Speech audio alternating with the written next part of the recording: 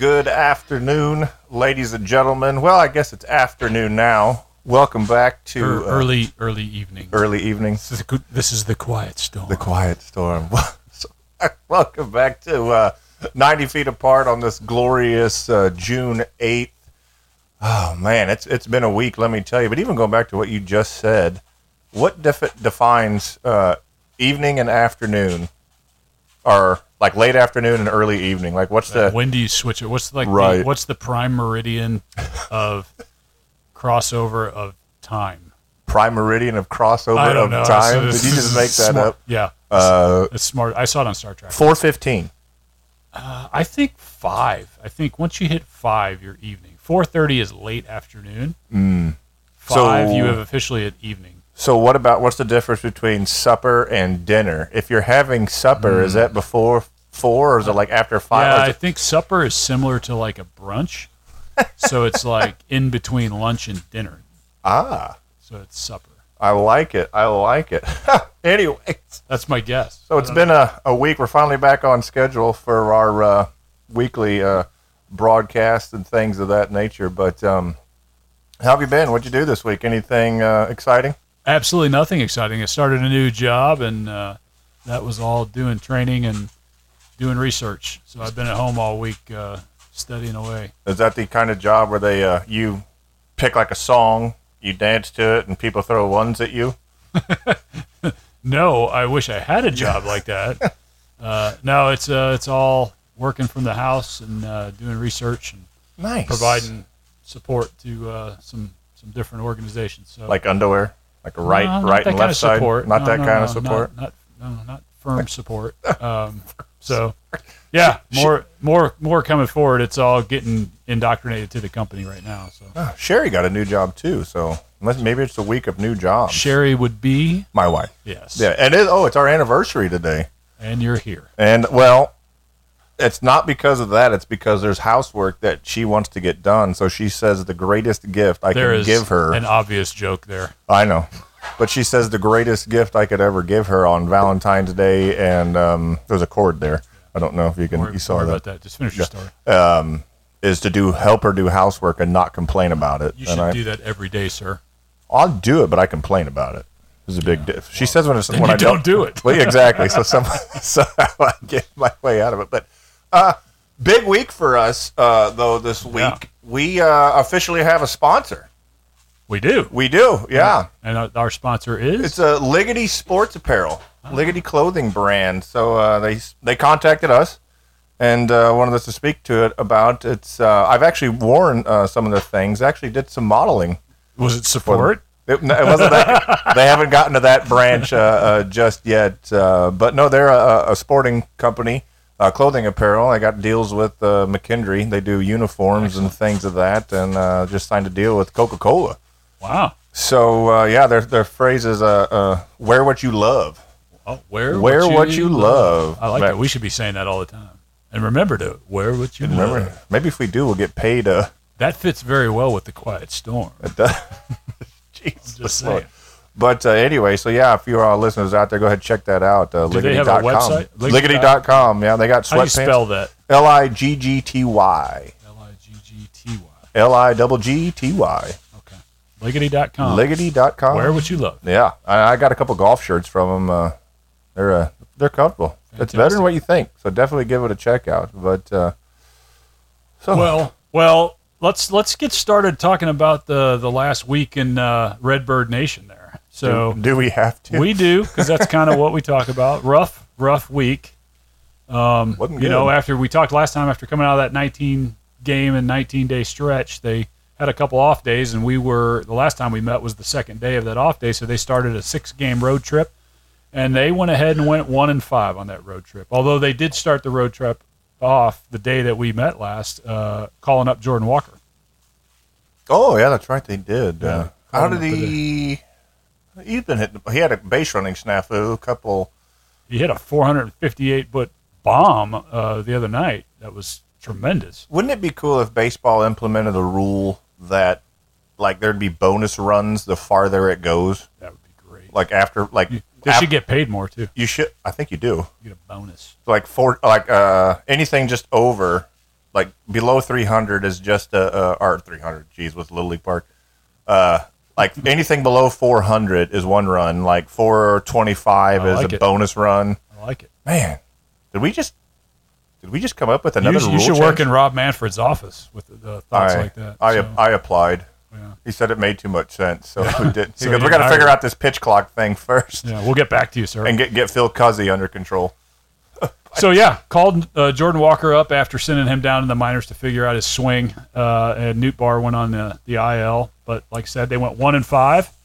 Got swept by the Pirates, which hurt. I think that really hurt. I think going into that, there was some hope that that would be a turning point, but it was definitely not that. Then dropped 2 of 3 to the Rangers. The pitching staff was not that bad. They gave up 23 runs in 6 games, so averaging under 4 runs a game. That's not bad. That's very winnable baseball. So is it bad now that they were using the quote, it's not that bad, as like a positive? Instead of like, wow, that was really good, we're saying it's not that bad. No. I mean, in terms of pitching staff, under 4 a game is winnable baseball, right? Yeah, it is. But I was just more alluding to the it's not that bad. It's like, yeah. That's like when you go on a blind date. Is she attractive? She's not that bad. Like they have a good personality. I don't think it is. I think it's a reasonable expectation to score it to have your pitching staff keep the opponents to under 4 games. I'd agree with that. And you should be able to win games with that. But you can't when you only score 17 runs in those 6 games. That's a problem. Yeah. So you're only averaging, less than 3 per game. So, they blew. The one that really hurt was right off the bat, blowing that 5-0 lead in the first game of the Pittsburgh series. And didn't Pittsburgh score all those runs in They scored 1 in the 6th and 6 in the 7th. I thought there was a big game blow where we were one, up. I'm sorry, like 1 in the 5th and 6 in the 7th, and I was just like, what in the world? Yeah, it was 6 and 7th. Yes, so it was brutal. It was a good start by Flaherty. He had a good outing, and then the bullpen came in and just exploded. Then game 2, they lost 4-3 with 3 unearned runs coming off of errors by Arenado and Matz. So not good baseball fundamentally. Game 3, they came out really flat against 42-year-old wonder, Rich Hill, the second coming of Jamie Moyer, with their only offense being a late home run by the captain, Andrew Kisner. They gave him a captain shirt. I saw that. I thought it was a joke. No, he's the unofficial captain. We haven't had one since Kimball River. We talked about that. We did talk about it, but again, I thought it was a joke. Yeah, maybe they were making him feel good. I don't know. Maybe they were. Maybe that was incentive that they were going to keep him and not Trace Barrera. So you get a bonus for that? So that was a gutsy outing. Michaelis got hit pretty hard, but he scattered 10 hits over 5 innings, only gave up a couple runs. So, another very winnable game, but not when you score 1 run. So they go to Texas. Right before that, they call up Luken Baker. Another first baseman because we're short on those. Texas and Luken Baker. That's like Luken Bach, Luken Baker. Oh. You didn't think of that, did you? No, I didn't. Yeah. Luken Baker, have you Texas. been to Lukenbach? I have been to Lukenbach. I was really let down. I thought it was going to be like a town, and it's like a lean-to with a bar. It's small, but it's famous. So says Willie and Waylon. And the boys. So we lost that opening game there 4-3. There was some bad base running in it. So everybody was getting on Tommy Edman about that. And I went back and watched that video several times. This is Gorman in front of him or Pop Warner. Well, yeah. Again with Pop Warner and Dr. Kevorkian? Yeah. He sends them to their death. I'll tell you, if you look at the film, so the ball was on the infield as Edman was coming around third. So even if he was looking back, he wasn't going to make it. So he slowed down, and Nolan Arenado ran right up him. So I don't know if there was a hold sign given to Arenado or a go sign given to Edman that was one of them that wasn't picked up. But that was really, in the end, Edman had no choice but to head home and get tagged out because Arenado was basically already occupying third. But isn't that why, according to Ali Marmol, that the Cardinals have coaches? It's always a coach's decision and never the player? Accountability. I mean, we found that out the second series, right? Oh, I think I'm going to bring that up every single show because it's still pissing. There's no R. I just did. But it's. I mean, this is another. I just talked a second ago about fundamentals with regards to defensive play. This is another fundamental issue: how to run bases. The second game of the series, 3 home runs. Hit 3 home runs, but not enough. A lot of life, Yeah, and then not nothing. enough. Because Liberatore had kind of a yuck outing. Was he a bust? Too early to tell. Too early to tell. But he certainly started off his first start looked great, and he's kind of been what he was last year after that. Is potential the most dangerous word in sports? It is. Yeah. In that game, also the big hit from Texas came off of Adalis Garcia. So you say that name like it should mean something to me when I'm wearing this Cardinal shirt. He's the guy that we sold for cash. To Texas. Oh. Yeah. How many? Do we have his RBIs pulled up right now? It's big. Would you like for me to pull it up? I get to that while I summarize. He's over 50 though. So then in the last game, last night, Flaherty does what Flaherty does, throwing 28, 29 pitches in the first inning after getting the first out, walking the bases loaded, and then he gets out of a bases loaded jam. But he threw 6 shutout innings. I mean, he's the only on this entire road trip, he's the only quality start that the Cardinals had was Jack's 6-inning gem. And then the bullpen. Is it bad if we're calling a 6-inning gem? Yeah, with 5 walks. The bullpen held on for a 1-0 win with Hicks and Gallegos and Helsley coming in and closing the door. Again, only run coming off a home run. So 5 of 8 runs in that series came off the long ball, and 13 of 17 runs in the whole road trip coming off home runs. There's no creativity with this ball club. We talked about different ways to get offense, and it's just a complete reliance on the long ball and not a lot of clutch hitting. It's like we said last week. It's a bad American League team, and it's a boring team. Yeah, it's really frustrating to watch. So fun. I've been saying for a couple of years, Nolan Arenado is rough with runners in scoring position. Yeah. So right now, I with agree. 2 out and runners in scoring position, he's hitting 167. Is that not good? It's not good. Last time I checked, his OPS in innings 1 through 3 is 300 points higher than it is in innings 4 through 6, and 200 points higher than it is in innings 7 through 9. So, point being, he's really good early on, but he doesn't finish strong. He's not that guy you're going to count on late in the game with runners in scoring position to come in and knock him in. He's really good with no pressure. Is that what you're saying? Yeah. So, like, he wouldn't be a good putter for the Masters to win? It would be no. So I got those numbers pulled up for Yeah. Garcia. Right now, according to BaseballReference.com, Is it 15 homers? 62 hits, 15 home runs, 52 RBIs over 50. with 48 runs scored. Yeah, that's pretty good. He's got OPS of 843. Paul Goldschmidt's leading. The Cardinals in runs scored. The Rangers have 4 guys with more runs than Paul Goldschmidt. Is that a problem? Yeah, well, I mean, that's how you win games, is scoring runs, typically. Is that a recipe for being a division leader? And, so Goldschmidt's another one. Goldie's another one that I'll harp on and say doesn't come through in the clutch. But if you look at his numbers, his runners in scoring position numbers are not that bad. They're, 280, 290, 300 in some situations, on how they vary. But it still seems like every time he comes up in a position that's really important, he doesn't come through. Or he walks. Maybe he walks. But doesn't get that clutch hit.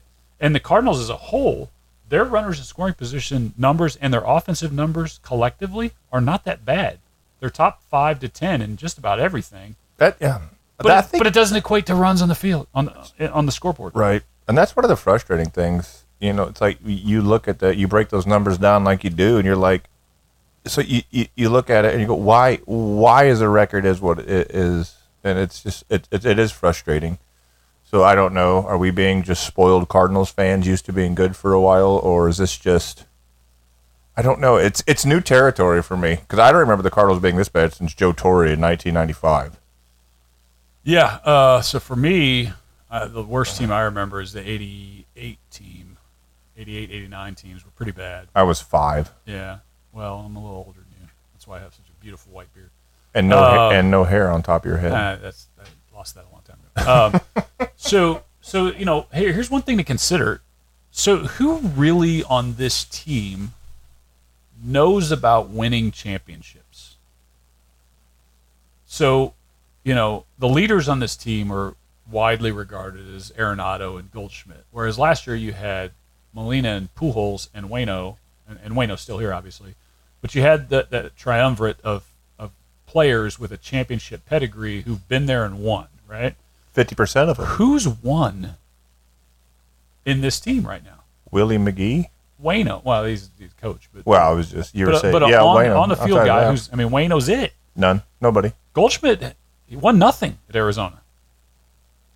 Did he even make it to the playoffs? Yeah, in Arizona? they did. Yeah, they did early in his career over there. And then Arenado, nothing. Have not won. I think there's a real Contreras won title with the Cubs. Yeah, that's a good point. Yeah, forgot about Wilson. Because his offensive numbers big that you forget about him right now. Such a great signing. He'll be fine, I think. Yeah, but he needs to quit trying to hit singles to the right side. It's pulling the ball. Fine. I think there's something to be said about knowing how to win and knowing how to win or knowing. Ooh, I see what you did there. Yeah, did you like that? But knowing how to win and preparing yourself to win. I think you could probably add to that about what it means to have somebody on your team that knows that. I just think it would go back to the authenticity of the leadership. If you're getting talked to from somebody who's been there, done that, it goes a lot farther than if somebody's giving a rah-rah speech. There's quality and I don't even know if this is a word. It's genuine because they've done it. Maybe they had a big game situation. Right. They know how to. This is what I did. This is how I prepared for it. This is how we executed, and it came down. As opposed to, somebody who, granted, they probably won at different levels, but not at the top level. So, does it just come off as somebody giving a rah-rah speech and it falls on deaf ears, or because you're not getting it from anybody in the coaching office, coaching staff? What have they won? Willie McGee. That's it. Does Willie talk that much though? I don't think so. Yeah. So who's got that personality to? No, there's to nobody. Say it? Wilson Contreras is fiery. He's about the only one that's fiery. I'd say Newt Bar's probably fiery, but he hasn't won anything. Right. Although he has won a World Baseball Classic championship. He has. Yeah, and he's probably got a pepper grinder endorsement somewhere. He did win that, but no, it's a great point in sports, and that's why I think in any sport, veteran leadership of people that have been there, done that. Commentators always talk about it on games and how important it is.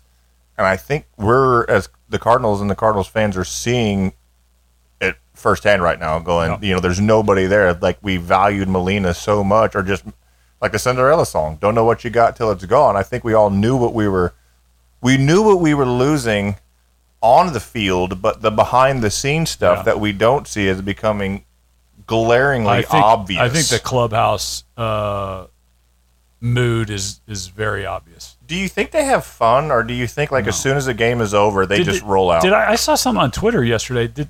Was there something come down about how they took the ping pong paddles or something? Surely that's not true, right? Did you see that? No, but are you telling me that Ollie took the ping pong paddles? Yeah. I saw something. It came. Maybe it was somebody just being contrite, and being smart ass, but. I did see that. I'm like, oh my gosh, surely that didn't happen. Don't call me Shirley. My dad says you don't hustle down the court and play defense. That's Lou Alcindor, not Kareem. Oh, that's true. So how far, with all this going on, what do you, had they lost last night and got swept in that entire road trip with a day off today, do you think something would have happened today? Somebody got saved by the one game win. I almost texted you that last night saying, if the sweep comes, is somebody getting fired? Is there going to be a regime change, if you will, changing of managership or managing or anything? I don't think it's going to be a manager. I don't think it's. Yeah, I don't know. But what do you do? Well, what's Mozeliak's legacy if he goes through 3 managers since Tony La Russa left, and they hadn't won jack with those 3 managers? Bow ties. Yeah, sweet bow ties. That's about it. But honestly, I don't think you're going to see what Ollie Marmol leave in a year. Which would even beg the question, who is to blame for this? Who is to blame for what has become the St. Louis Cardinals? That's a front office. It's squarely on the front office. Not equipping. To a degree, I feel bad for Ollie. He doesn't have the tools.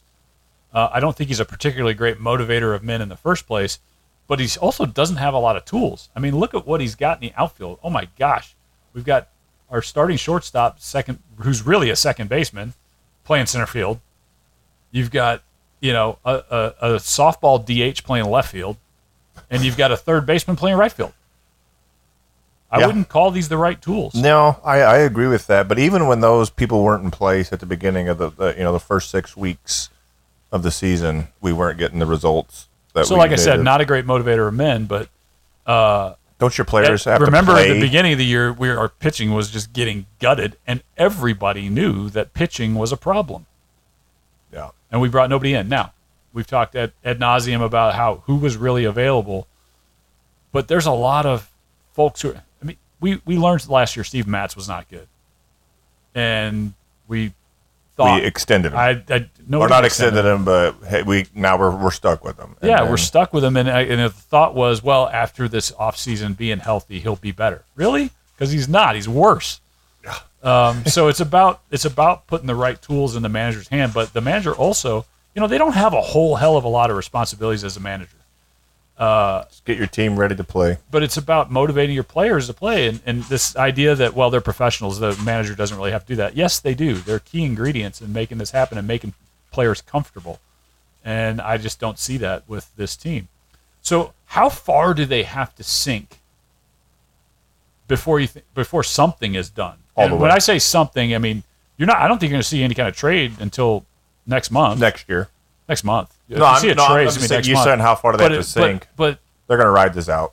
Do you see, if it continues at that same pace, do you see a change, say, in hitting coach or your pitching coach? Or No, I personally don't, because I think they're still going to place their bet on the NL Central is so bad that they still have a fighting chance. Still only 7 games out. I know. That's what I'm saying. So I think they're going to say, why would we spend big money when we're still, as bad as we've been playing right now, the NL Central is so bad, we're going to place our bet there, and if we make the playoffs, you can get hot or anything, which I can't fault them to a degree, but it's at the ownership, but at some point, I don't know. I don't know what you're going to do. And somebody posted something on that Facebook Cardinals fan page. It's like, just boycott the stadium. But that'll never happen. Yeah, that's not people. So, what do you do? I'm going twice this weekend. Yeah, so, if you're going, I don't know. Speaking of that, the Reds are in town this weekend. Yes, they are. And they have a young player who just got called up,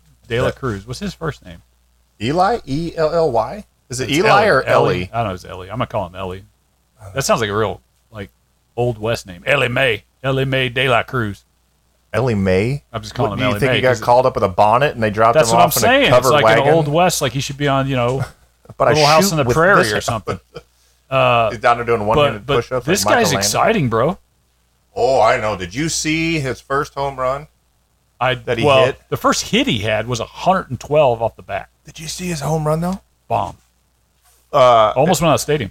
458 feet, 114.7 off the bat. Yeah, it was a miss, and it wasn't a towering shot. No, it was a if it would have been up, drive. It would have been. It probably would have hit. It would have landed in Joe Brown Stadium. Where Paul were Brown they Stadium. at? It was in Cincinnati. It was in Cincinnati. Yeah.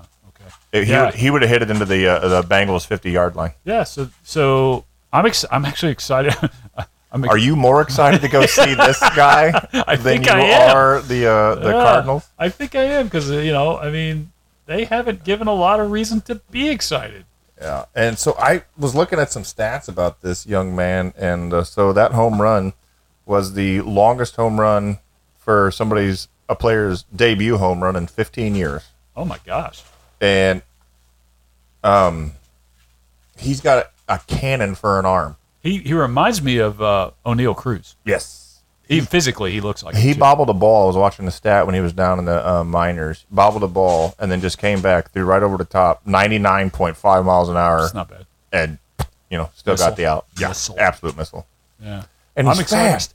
I was watching a Reds broadcast, and this dude, he just strides. He's like a gazelle. It's like, why he doesn't? Do you remember the cartoon? Oh, you probably don't because you're too young. But no, there used to be a cartoon where the dog was sleeping and it was like a mouse talking in his ear. You are a gazelle. Was it Howard Cosell? Because you just sounded like Howard Cosell. You are a gazelle, and that's the way it would. That was Walter Cronkite. Gosh, nice. I'm so bad. But it was just I was watching him run. But it's like Rob Gronkowski sometimes when you see Rob get open. and he just runs away from plays. I'm like, why is it? He doesn't look fast. Yeah, but all Rob of a sudden Gronkowski's like 260 pounds. This dude's like 160 pounds. Well, that's true. But he's just like bounding. It's like he's at a Sky Zone, a trampoline park. Every time he runs, he picks up speed. He looks like he's on the moon, like bounding stuff. Absolutely. But the funniest thing I think about that whole situation is, never mind the home run and all that. So I was listening to the Reds broadcast, and I don't know who their broadcaster is, but him and the color man are having a conversation, and De La Cruz hit the ball, and the broadcaster just goes, "Oh my God, that ball had a family." I was like, I was like, how long has this guy been waiting to say that? Nice. That was great. All right. Well, so you know what? We all have a family, and we're all going to go have a chat with them as we head into a break. So let's take a break, and we'll come back, and we'll see what's going on around the league. Around the league, and then later on, shortly, bring in our guest, talk a little bit of youth baseball. Yeah, I'm excited about that. I'm really excited about that. Right on. So this is 90 Feet Apart. I'm Chris. That's Kyle. Yeah, we'll be right back. Heck yeah.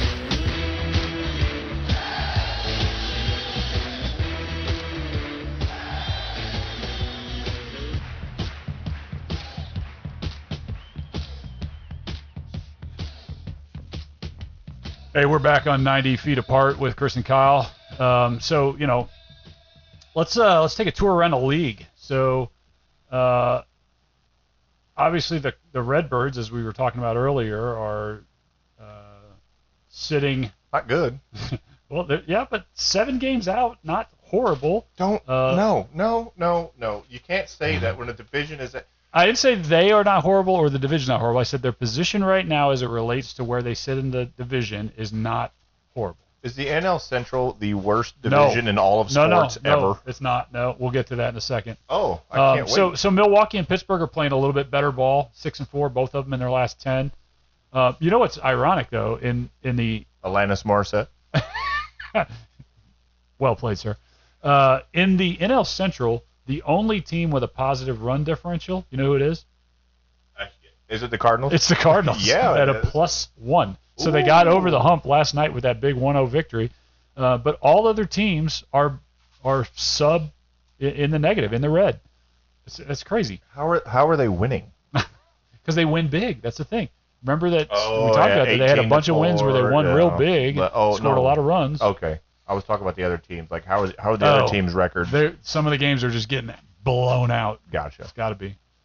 So Atlanta still, pacing the NL East ahead of Miami. Boy, I tell you what, Miami, Skip Schumacher-White is probably going to win Manager of the Year, I think. I agree with that. He had a really good ejection the other week, too. I know. Oh, he did? Yeah, that was a good one. That was an awesome ejection, especially when the umpire got caught in the bold-faced lie. It's totally, 100%. I think at mid-season we should do some projections for awards. What do you think?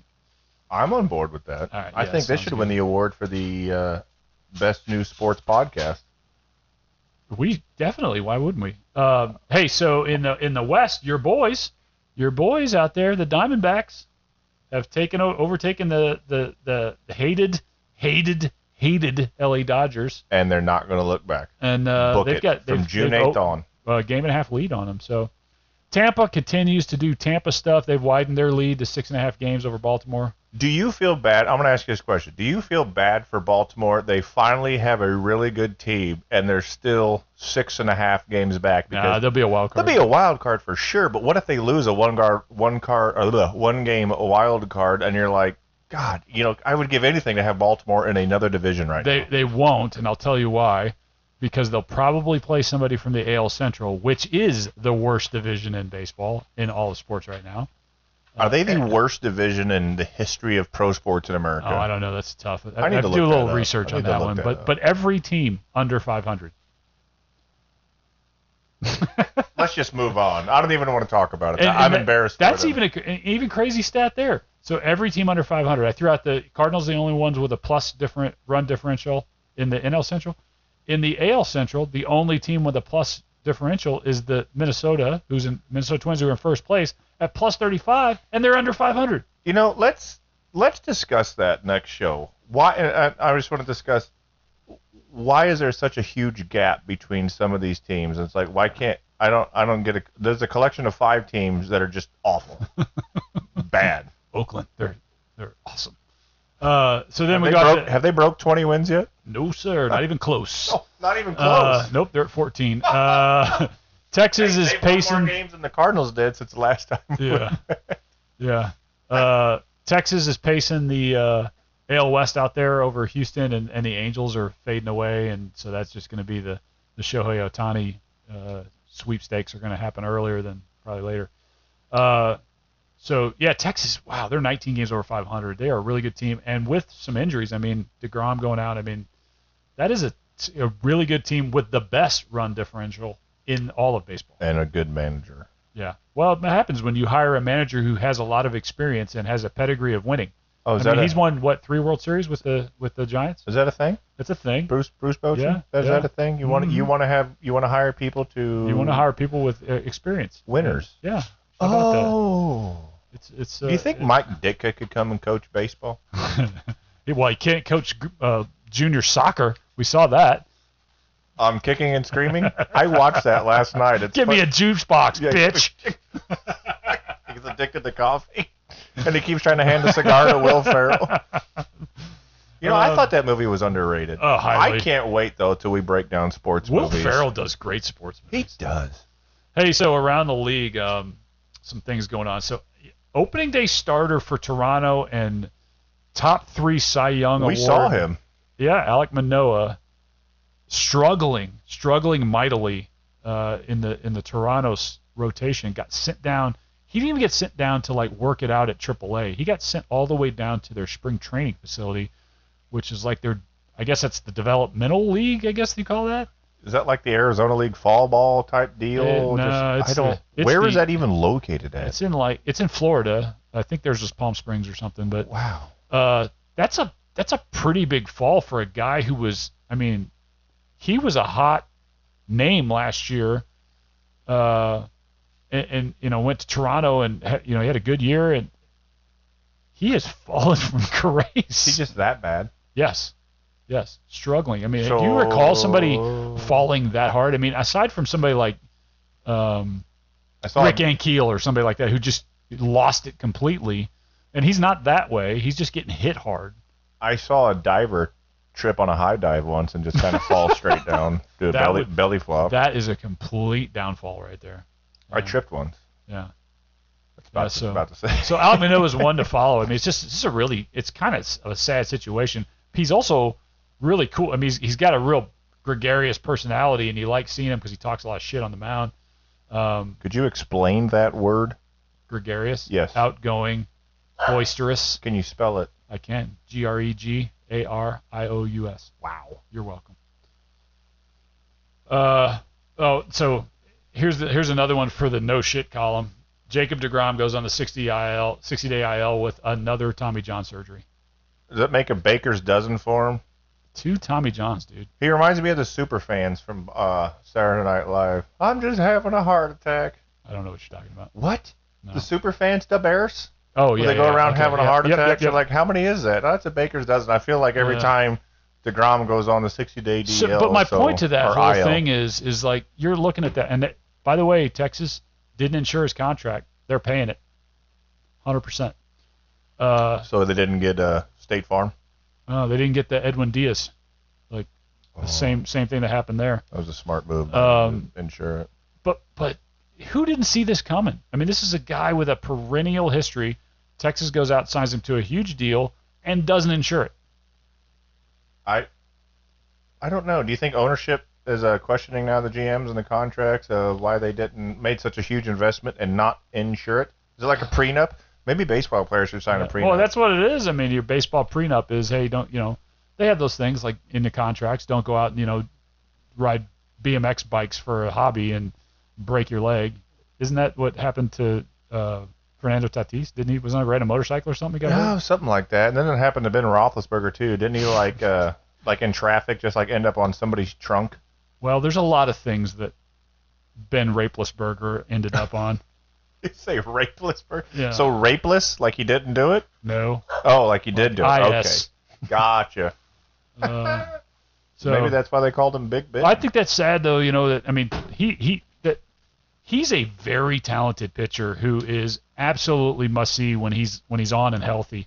And now, I agree. back to Tommy John. He's out for this year, probably next year as well. So does that beg the question that we could even talk about at another show is maybe like, Hall of Fame, longevity, but just sometimes a lot of good luck goes into longevity. Oh, yeah, absolutely. And also, are we needing to redefine what a career looks like in Major League Baseball now? Right.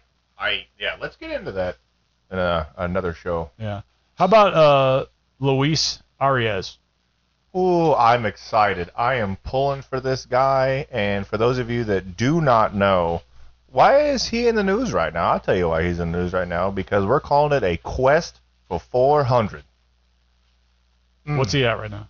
403. He went 2 for 4 right now. So Luis Arias is batting 403. What's his slugging? Because he has I didn't look. He is a straight slap hitter. He's the Rod Carew of baseball these days. I don't care. Well, Rod Carew hit triples. So Ted Williams still the last player to ever bat 400? Yes, 1941. He hit 406. It's pretty solid. Yeah, it's bad. He didn't win the MVP that year. Do you think he'll break it? Do you think he'll hit 400? Yeah. No. What do you think? 375? If he hit 375, it'd be unbelievable. And the last guy to get close, I believe, was Tony Gwynn in 94 in the strike shortened year. I think he hit 394 that year.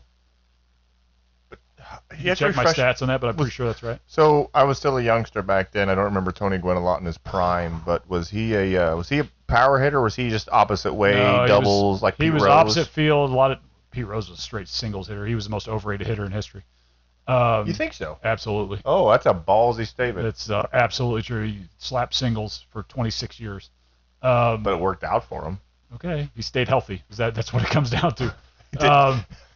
Tony Gwynn was a witch, an absolute witch. Could hit the ball line to line. He had 24 home runs one year as a career high. But mostly, wow! I figured he 35, 40 home runs. Oh gosh, no! Well, just by looking at him, never looked like he could put some power into it. Well, early on he was not as portly as he was towards the end of his career. Kind of like Barry Bonds. But I'll tell you what, he just didn't strike out. He put the ball in play.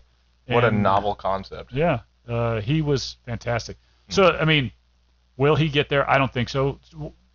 That makes you think of what records that are out there are unattainable in baseball. Will never be touched again. Joe DiMaggio hit record. Yeah, I agree. Consecutive games. Oh, by the way, that's why Ted Williams didn't win the MVP in 1941 when he hit 406, because that was the same year that DiMaggio hit 56. And so what was a greater impact for their team, the DiMaggio record or Williams hitting 406? Well, the Sox didn't do anything that year, so. Isn't that a shame sometimes when good players get buried on bad teams and they're not in the limelight? Ted Williams won the Triple Crown twice and didn't win MVP either one of those years. Yeah, that's a shame. That's unbelievable. That's because he got baseball writers voting on it and not players. Do you think the MVP should be voted on by peers? I don't think writers should do shit. Except write? Yeah, because they sure don't know how to vote people into Hall of Fame. So who's out that should be in? Wait a minute, we're talking on this other issue. Are you taking me down a rabbit hole? Yeah, wait, I'm taking you taking us down a rabbit hole. That's what I do. I've had a libation. Cottontail. What about unattainable records? So that's mine. What do you think yours is? My best, the one I'd say most modern one is the career or season stolen base record. So Ricky Henderson, 1,300 stolen bases. You'd have to steal 60 bases a year for 20 years straight, and you still even wouldn't be there. That's unbelievable. Yeah, that's insane. In today's game, it'll never get touched. Right. Ever. Because even with your war. Do you think so? Do you think though? How many times though do you think he was thrown out, but these bigger bases would have benefited him? Yeah, I don't know. Bang bang. That's just something. I don't think the bigger bases help at all. I think the whole thing that helps this year and why you could steal more has 100% to do with the number of engagements you can have. I mean, it's pretty obvious once somebody engages twice that you can run on the next pitch. Like the amount of engagements, comparative to Nick Liz Cannon's Taylor. children. Oh, I was going Nick. What about what's another one you think that? I like Nolan Ryan's no hitters. Yeah. 7. Well, not happening. Well, it won't be because there won't be anybody pitch 7 complete games. That's a fair point. gotta leave it. If somebody throws 7 career complete games, I'd be amazed. You know what? You are not wrong. Cy Young, 511 wins. Man, won't happen. That's 25 wins a year for 20 seasons. Wow. That's nuts. Do you think single season home run record will ever be touched again? 73 Barry Bonds. No. Why? Because now they're saying the balls are juiced, shorter ballparks. It's all about power, etc. So I think. Go ahead. I think it has to do with the ability of pitchers right now. Pitchers have advanced in the last 10 to 15 years tremendously. Now, if they make an adjustment to say mound distance or mound height, I think that opens it up to more offense. And would you say moving it back? Yeah. Moving the mound back, the ball just gets to them. Yeah. Well, so what would you move it back? 62 feet, a foot? Yeah, maybe you move it back a foot. You have more time to make that decision. Would you lower? Would you lower the mound or move it back first? I would lower it first because there's precedence there with raising and lowering it. I don't think you can get it much lower though. That's the only problem. And have it be as effective and not effective, but just proper. Yeah. Whatever you do. So that would be, moving it back. I would. Manfred has shown that he's not afraid to mess with the game a little bit, and that's true. I would be okay. I mean, I can't stand watching it. Yes, all the strikeouts is part of approach, but it's also partly because of the pitchers and what they throw today. They throw nasty stuff. They throw hard as hell, and it's very difficult to hit that. So let's do this real quick. Let's count how many different pitches are in the major leagues today of what you've heard. So you got fastball, slider, cut fastball. A two-seam fastball, splitter still thrown, changeup, slurve, knuckle curve, not so much a knuckleball, but a knuckle curve. What else what am I missing? What kind of changeups? I mean, there's you got circle changeup. You've got the just a pinky changeup, I think is what they call it. Or nobody throws a palm ball anymore. No, I'm sure there's somebody out there does. Just like there's somebody who throws a knuckleball. True. I mean, what am I missing? There is a knuckleball somewhere. You said the slurve, right? The slurve. Did you say curveball? No, I didn't say. Old Uncle Charlie. So 10, just right off the top that we're naming, and I'm sure there's somebody out there. Somebody out there just experimenting with trying to do something with physics. And screwball. Nobody throws that anymore. The screwball is almost a cut fastball. No, it goes the other way. No, it doesn't. Depending on how you grip the seams. No, it isn't. Yes. Screwball goes the opposite of a curveball. If you're a right-hander, it goes in on the right-hander. Nope. Yes, it is. Nope. Oh my gosh, we're gonna take this offline. Let's do it. Let's do it, old man. All right. Hey, speaking of getting after it, what did you see? Confrontation. Pete Alonso taunting Bryce Elder the other night after he. I heard about it, but enlighten me on what happened. I didn't see the highlight. He hit a bomb. Pete Alonso's kind of a douche anyway. Well, he puts people in hospitals. Well, but then he gets tackled by a 58-year-old Canadian. Alonso hit a bomb off Bryce Elder. It was a bomb. Don't get me wrong. And then kind of as he was yelling at him, throw that to me again. He's throw that shit to me. Bring that shit to me, man. But he said that a couple times to him. Throw that to me again. I'll hit it again. That kind of thing. And a bunch of people were getting all heated about it. Bryce Elder, they asked him about it. He's like, man, if I hit a ball that far, I'd be talking trash too. But then I'd be like, excuse me, I had a little air bubble. My voice sounded funny. If I was Bryce Elder, though, I'd be like, well, I'm not going to throw that pitch again because you just hit it a mile. Why would I do it again? Yeah. Well, what do you think would happen, in 1965 if he hit that home run off of Bob Gibson? What would happen? I think Gibson probably would have just pulled out a gun and shot him. No. Come on, Gibson wasn't a. He would either hit him or it would have been thrown. It would have been thrown high and tight. Yeah, he definitely would have got shaved, as they like to say. So, but at the same, like I said, I don't mind. It's sports is an entertainment. I don't mind the bat flip, but big moment, sure. But I don't. I know I'm sounding like I can't even finish a sentence. I don't. You want to do the bat flip? Fine, go right ahead. Yeah. I don't think you need to say anything to the pitcher. Just run your bases. Even whatever you do on the bases, you don't need to say anything to the pitcher because everybody in the ballpark knows you just hit a home run. Yeah, I don't know if it's because Bryce Elder has some kind of celebration he does after a strikeout or something. I don't know. But yeah, I don't like it just because I don't like Pete Alonso.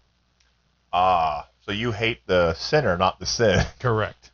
Wait, isn't there something they tell you? Oh, never mind. I don't know. But yeah, bat flip's fine. Jose Bautista, I still think has the best bat flip was epic. ever. Tom Lawless. 87 World Series. You keep going, Tom Lawless. You got to watch it. Nobody cares about. You got to watch it. It's classic. I think you're just caught up in the moment that it was a guy who hit his first ever postseason home run. He hit his first home run of the year. Period. Yeah, and then and maybe I think he only hit one like in his whole career. I think. Do you think he threw it because he thought he flew out and wasn't used to? Oh no! You got to watch it. It was clearly he knew what was happening. All right. All right. Good around the league. Hey, so let's take a break and we'll come back and we'll talk about a topic that is really interesting, and it's the status of youth baseball in the U.S. right now. And we'll have a special guest. Youth sports in general. Yeah, we do have a special guest. I'm excited about it. All right, so we'll be right back on 90 Feet Apart. All right.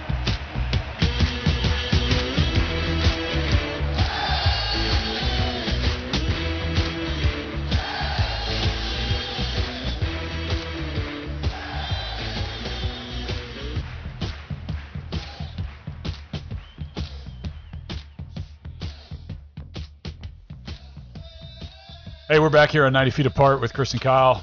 So one of the hot topics across baseball right now, this year they made a lot of rule changes, and one of the reasons was to bring in more casual fans and also attract a younger fan base. And baseball knows that there's an issue with the young fan base, and I would also argue that that's pronounced in inner city and African American youth. That there's a clear issue there. I mean, this past World Series, there was not a single U.S.-born African-American player in the World Series last year.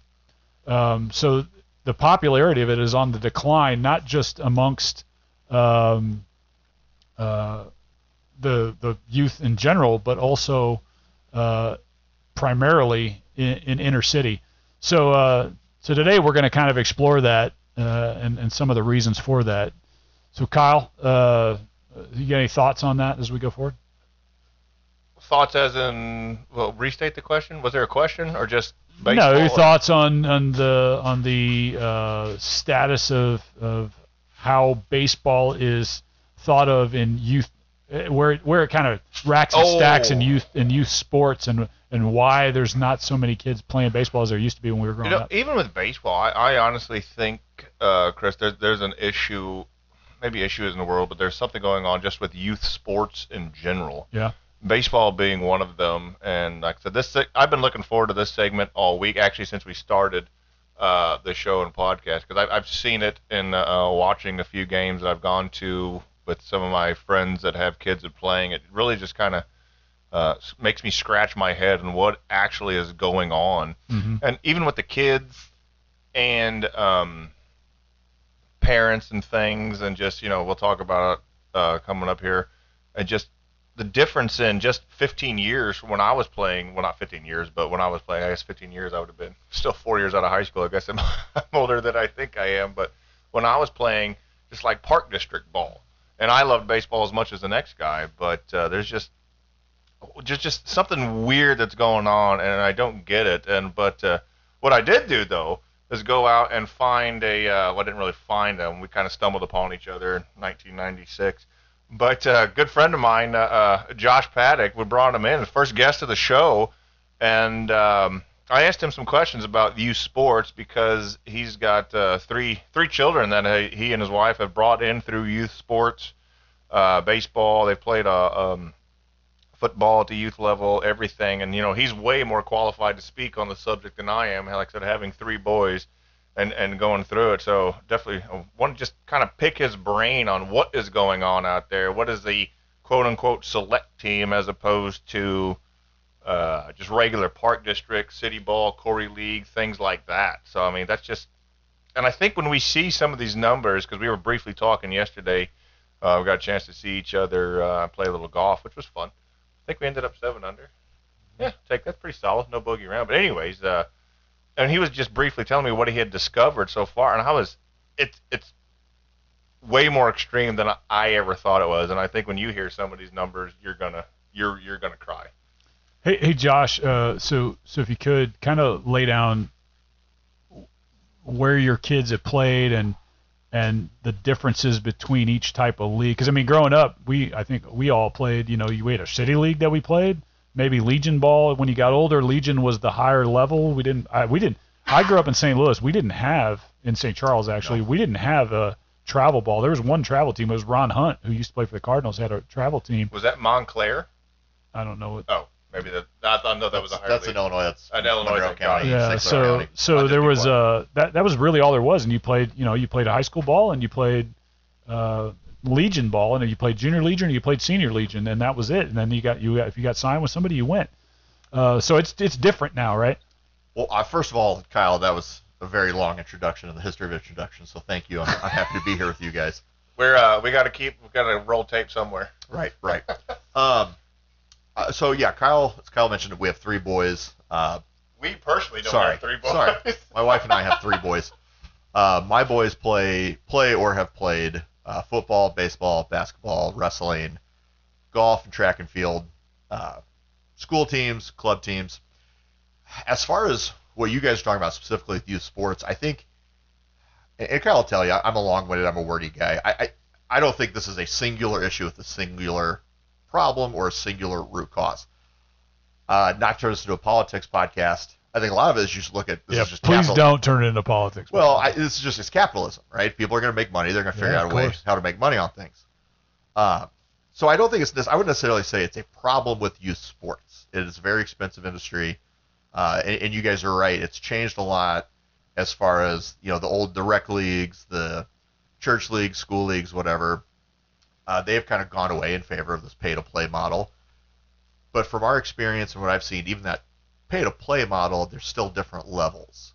Our experience with our boys, they started playing Corey League when they were 7, 8 years old, and we had a really bad experience. It wasn't a bad experience as far as, well, my kid's not going to play, so we're going to go somewhere else, because you see that a lot in youth sports. It was, there's not enough people to coach. There's no equipment. Yeah. There's no uniforms. There's no practice time. Or they were only getting to play maybe 8 or 9 games in the summer. So when we first started with our boys playing in, people call it select ball, travel ball. I call it dad ball because it's whatever dads are dumb enough to fork over the money for their kids to play. Sure. But what happened was a couple of the dads who had coached on my oldest son's Corey League team got together with some of the parents and said, hey, next year we want to start our own team just so we can avoid these issues. And which to me, there's nothing wrong with that. We wanted our boys to play somewhat competitively, but it wasn't, we weren't chasing dreams of professional careers down the road or thinking there was going to be, college scholarship money. It was just we wanted our boys to be able to play baseball. And unfortunately, again, going back to the idea of that was our only option. We had to play, or we had to pay for them to play.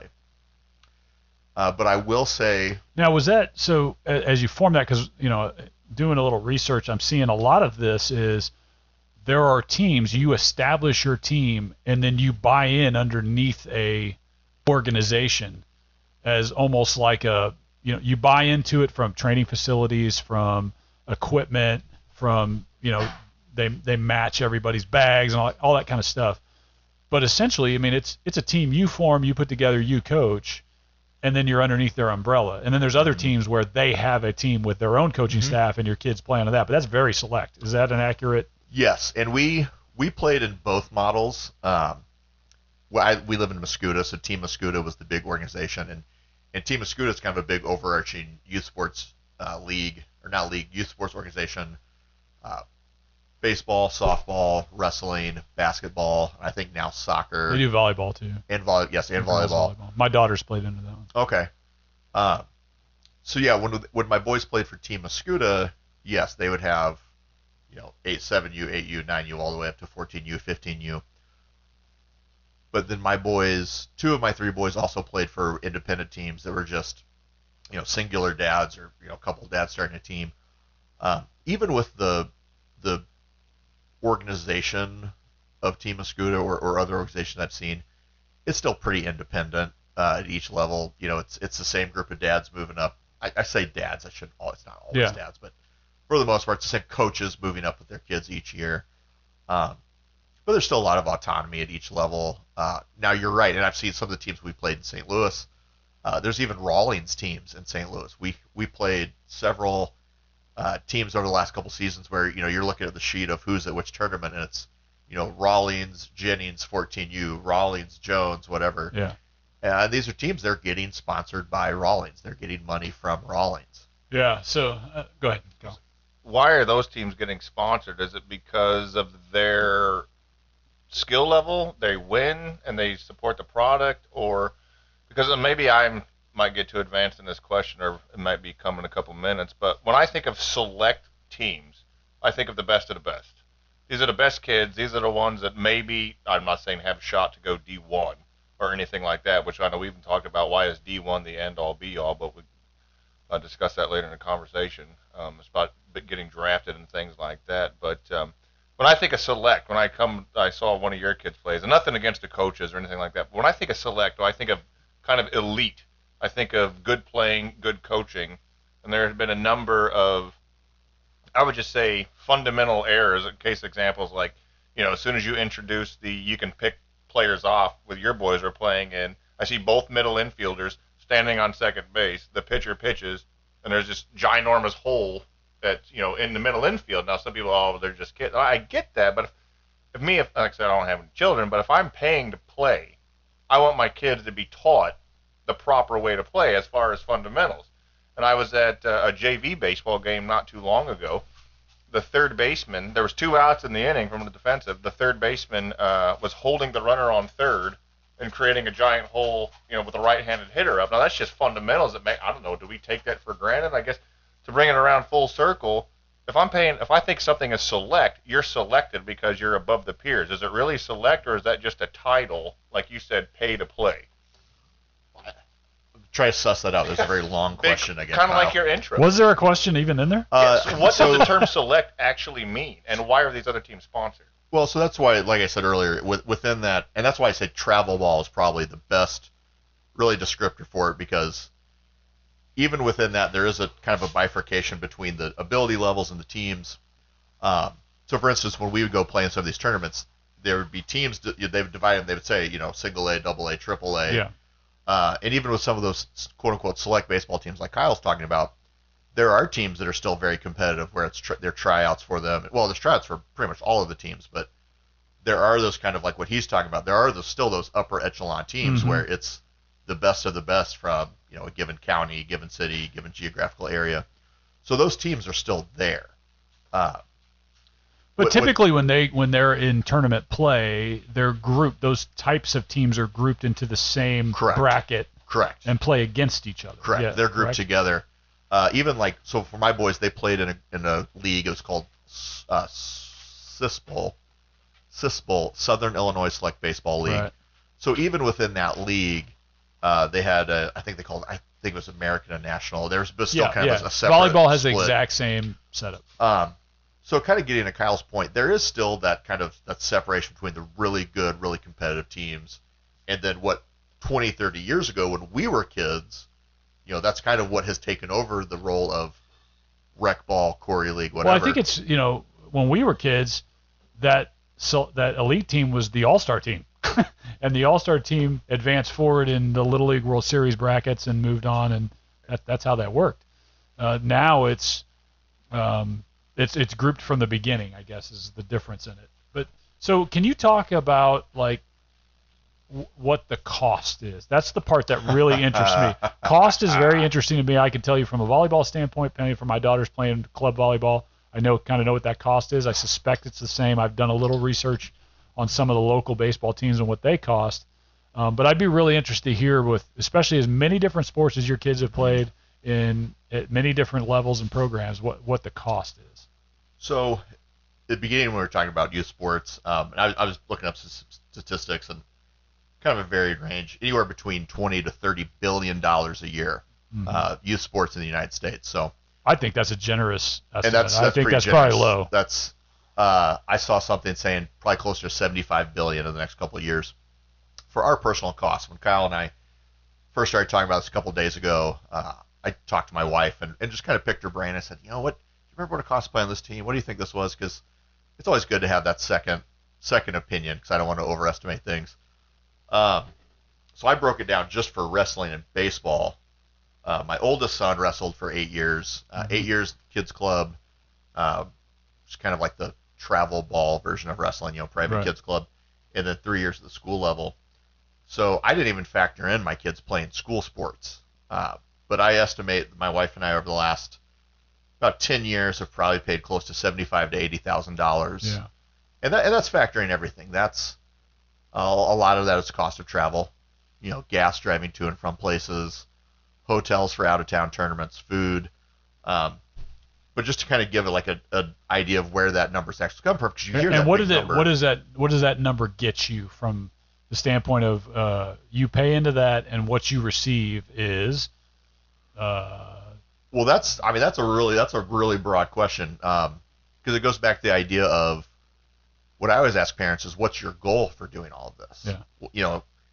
What you get out of it. It's like the idea in economics. They say utility cost. What's the utility something has where you might not be able to gauge a value of exact dollars and cents, but you get some other benefit from it. So, yeah, I'm not talking about the esoteric type of gains you get out of it. I'm talking about hard.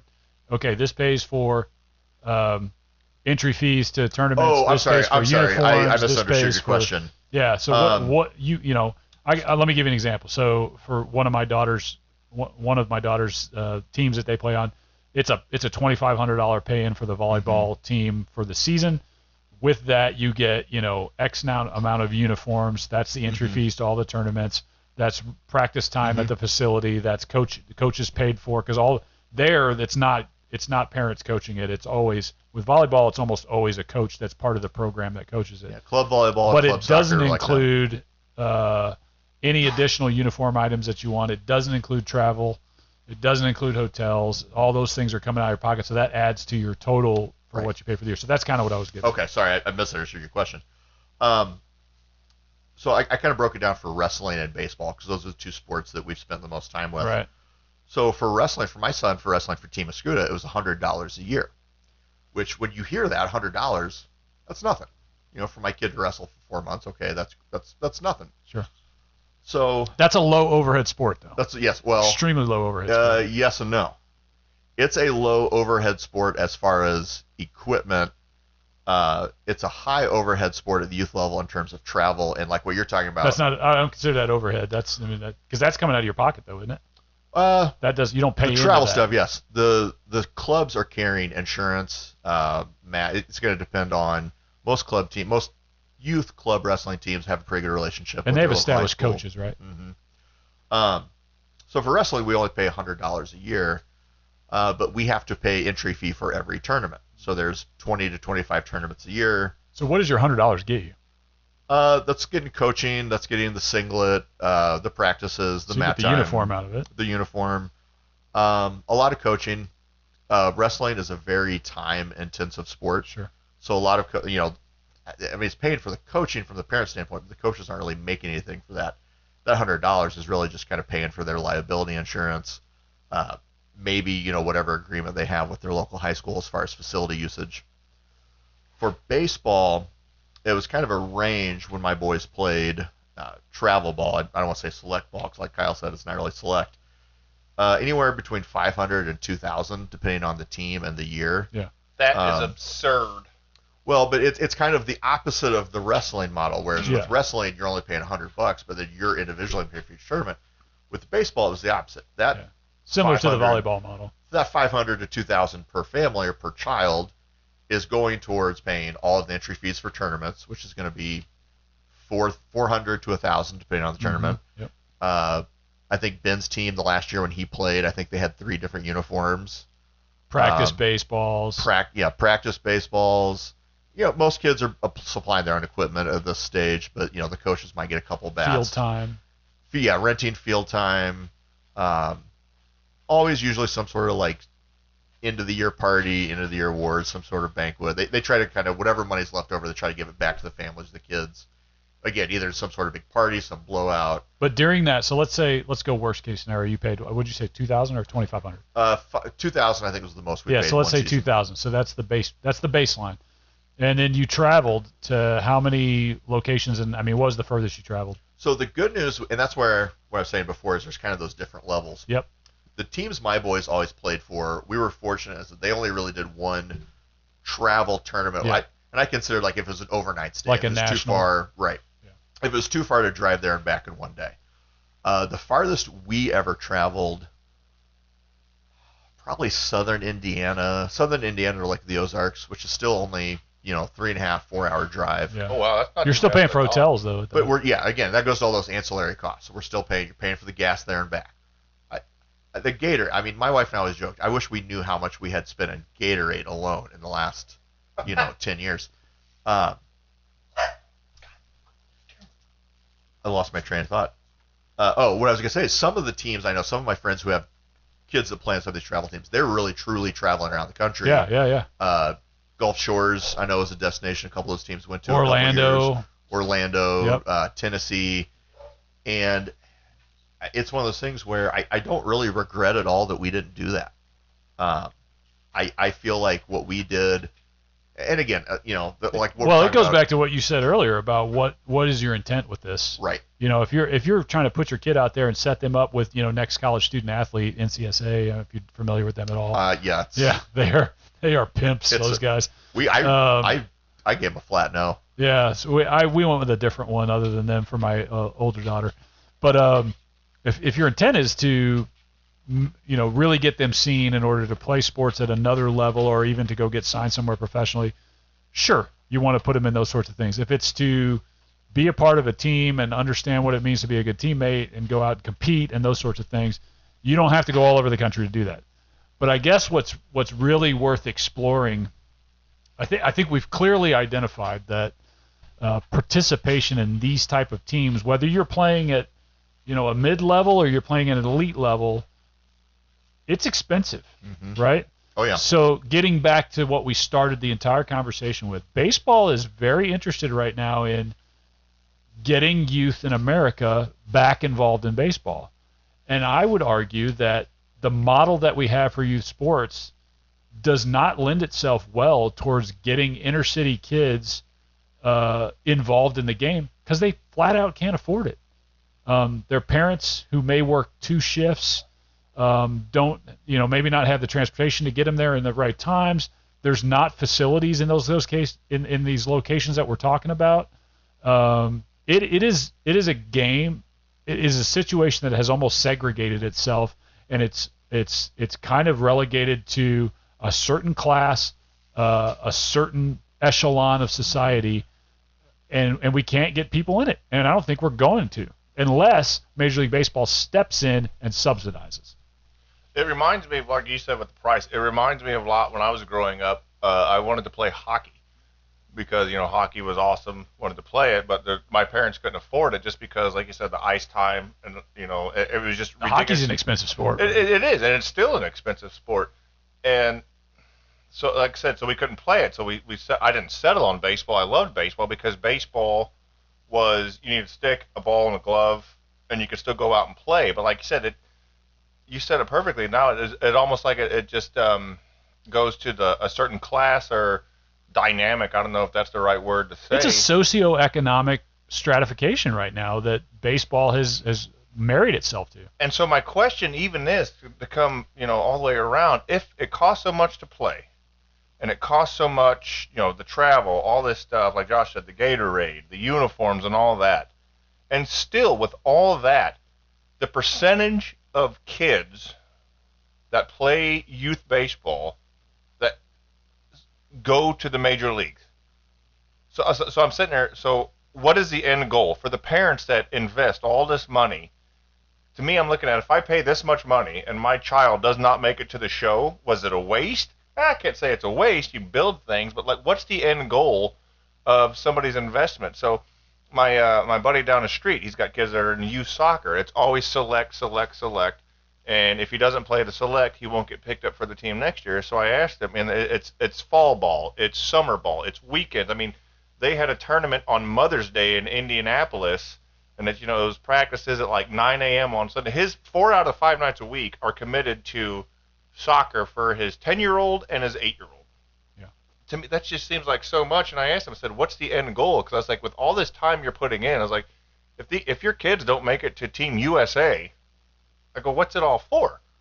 and I don't mean it to sound like don't play sports, but I guess do the cities and park districts, if they have one, need to get more involved? Because when I was a child, at 9, 10, 11, even going up to 13, 14 years old, the 3 games we played in our little park district league were enough for me because I still wanted to be a child and still do other things and not be worried about, well, I got to wake up Saturday morning and practice at that age. Of course, when I got into high school, yeah, I understood that maybe there was, college on the line, something to that effect. But, kid dreams of going to the show, but when you break down the numbers, I think we all know how many people actually make it to the show or even drafted. So I looked up a stat as far as that goes. Only 66% of first-round draft picks. No, it seems like a staggering number, but just players that are picked in the first round of the Major League Draft, only 66 ever set foot in the show. Yeah. In the big league. Yep. 0.5% of all high school boys that play baseball are ever drafted. Not even, maybe even signed with their minor league team. So when those numbers are so staggering, I don't want to sound like, oh, don't ever let your children play sports, but like Josh said earlier in the conversation, what is the end goal? What are you hoping to accomplish? Yeah, so I would say you and I are looking at it from 90 feet apart. See what I did there? We are. I did, yeah. Is that our show So name? you're looking at it from the standpoint of parents and what they're trying to get out of it. I'm looking at it from the standpoint of, hey, what's baseball trying to get out of it? And is baseball trying to grow talent that eventually winds up in the bigs? Sure. But more so, baseball needs to look at this as growing a fan base, and you grow a fan base by growing participants. And so, Josh, so when you're playing in these tournaments that you played in with your kids, how many of those select teams were from East St. Louis? One season there actually was one. The Jackie Joyner Kersey Center had one. Yeah, so that falls underneath the sponsorship because that's a youth center that's sponsoring that team. Well, they would play. I mean, they would play in those tournaments. Yeah, I know, but my point is that the Jackie Joyner Kersey Center has a budget and was able to sponsor the team and gather a team together and put them out there, but they're not put together under the same format and structure that most of the teams were, where it's a bunch of parents paying into it, buying a team and put them out there, right? How many teams were from like Jennings or Berkeley or Ferguson or one of those areas? Right. Well, they're not. That's my point. I mean, no, and I agree with that, and that's been talked about for a long time. How popularity of baseball among African Americans has declined a lot in our country in the last 20 years. It's because we don't invest it collectively in those areas. Well, and I think that word investment, that's where I think of as, and I agree. So nobody's building these nice new baseball facilities in East St. Louis or some of these underserved communities. Or even, and not even necessarily East St. Louis. I mean, it's not just a African American versus white thing. Even rural versus urban. When I drive through some of these small towns in Southern Illinois, and you see these baseball fields, fields like where we grew up, that now are sitting empty. So my question is, are people willing to have their taxes increased to pay for these? I'm talking about Major League Baseball doing this. Well, I wonder though, why is it Major League Baseball's responsibility? It's not 100% their responsibility, but it's their responsibility to grow a fan base, and they can invest in areas. Let's not kid ourselves. There's a lot of profitability in Major League Baseball all across the league. Every single team has a profitability standpoint. Well, there are, and reinvest in their areas to increase that fan base to get participation. It's happening in other sports. They're doing it. So NFL is great on this. NFL is the one who's encouraging high school sports to include girls flag football and build leagues into it as a high school sport. There are ways to exercise your influence in the area to increase that participation to grow a fan base. Let's be honest though. For the NFL, that's PR. NFL's had to really fix their image over the last 10 years. And I'm not going to defend Major League Baseball because I think Rod Manford has probably done more to damage baseball than anybody else. Like, how does a man hate the sport that he's in charge of? I don't think anybody in the United States hates Major League Baseball more than Rob Manford. That's a different conversation. Yes, it is. What I will say, Major League Baseball does actually spend a lot of money on these things you're talking about. They do clinics. No. I volunteer with the Muscuda Athletic Commission in Muscuda. What Kyle was talking about, like park districts. Muscuda is weird in that we don't have a park district like most, small towns in the Midwest do. We have a parks committee, I think, that's part of our city government, but there's no real park district that's in charge of baseball fields and things like we had when we were growing up. So about 10, 11 years ago, a group of dads got together and they kind of just started their own nonprofit. And it started with rebuilding and fixing the fields in Chevy Park. So during that time, we have actually gotten a pretty sizable grant. I think it was $25,000 from Major League Baseball. Yep. We got another grant from an organization called the Baseball Tomorrow Fund. Yep. So there is investment going on. That's like that. great. However, the cornfields of Muscuda is not where the diversity problem in Major League Baseball, which has 0 black-born, U.S.-born players in the World Series, is not going to be solved in the cornfields of Muscuda. Oh, and I agree with that. But I also think it goes to look in those local communities. Is there a clamoring for that? Are there people that want their kids to play baseball? Because I think what's happening, especially, and I don't want to keep using East St. Louis as an example, but basketball and football have become a lot more popular in a lot of communities. And that's getting a lot of different socioeconomic and even different political issues behind it. Kyle is dying to say something. I'm sorry, Kyle. I just want to say, because Chris, you talk about Major League Baseball, maybe they're not doing enough as they should. Is it up to Major League Baseball, or is it up to the Major League Baseball club affiliated with that town and understanding where these poverty, stricken areas could be, or the dynamics? So why isn't the DeWitt's doing more? Why isn't Gary Gaetti doing more? No, I was going to say, when I say Major League Baseball, I'm talking about that the clubs in town, not the... Actually, Gaetti is. He has his own clinic. Okay, I just threw his name out because he has a clinic. Where is this clinic at? In Centralia? It is in Centralia. Yeah. I mean, because we got Whitey Herzog here. I know Whitey Herzog has done a lot for the MAC from what you've told me about bringing things.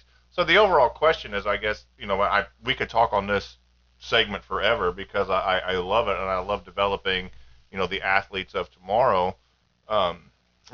As far as like entertainment and trying to get the best players and opportunities out there, but the overall question: how do we reach these individuals? How do we have a platform to stand on, even with our little podcast here? But I mean, is it just, I don't know, like Josh said, I'm not gonna say corruption; it's a bad word, but I do agree with him. And I could see you wincing from the microphone about the current commissioner of baseball. Doing different things, but I don't know. Is the NFL the one to follow their lead on how they handle this, or is it different because the NFL only plays one game a week? Well, which is not true. They play 4 out of 7 days. Well, that's true with the Thursday night and the Saturday games and all Monday. That stuff, or the Monday. As far as the club, each team playing 1 day a week. But I don't know. It's a tricky situation, but. I'm willing to bet there's a lot of potential in baseball players out there that will never get the opportunity. And that could probably be said for any sport, because there's a lot of things of opportunity being good and things like that can definitely go into it. But I guess, so we've talked about all sorts of different things in this segment, which is fantastic. We'll have to have you back again soon so we can definitely kind of thing. But I guess my overall question is, I always ask the parents, is what is the overall goal, and is the value of the investment that the parents put into it, if they don't make it to show, was it a failure, or what? I'm not to say failure, I hate to say that. So like my friend down the street, all the time we ask him to do stuff. Well, I got soccer, we got to go out of town, we got to do this, and I'm talking about now as monetary value is, I'm not going to say wasted, but how much time is committed to where the child or the family could be doing other things. But he's even said, it's like if we miss one practice on the so-called select team, he's benched the rest of the year. He doesn't get they don't get an opportunity to play just because they missed one practice or they wanted to do a family thing or something like that. So I'm just, I think with the amount of percentage of athletes, even from D1, that go to the big leagues, I just think there's too much emphasis. You are putting a lot of emphasis on the in game being playing professional. Right, and we know that it's... But that's what you keep talking about. Right, and I know that, all that, though, because...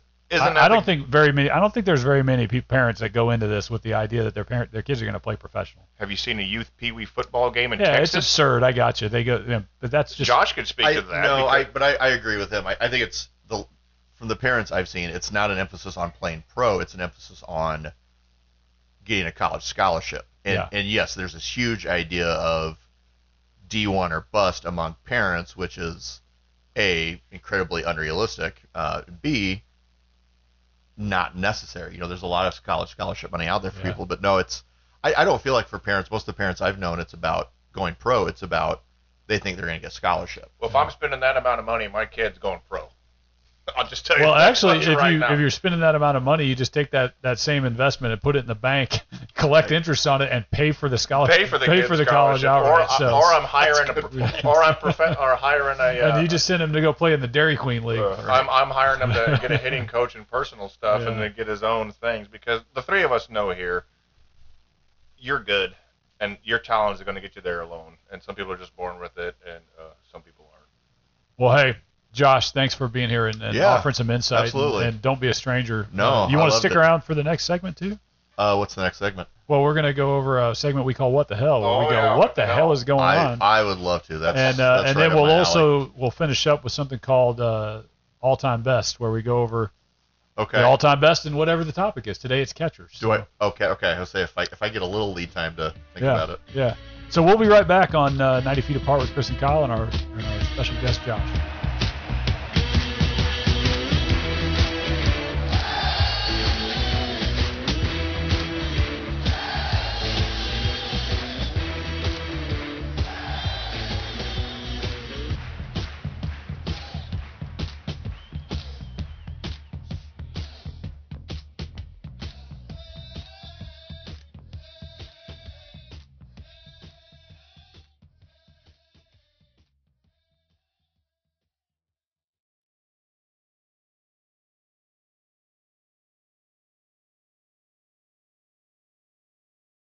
What the hell? Oh my God, no way, yeah.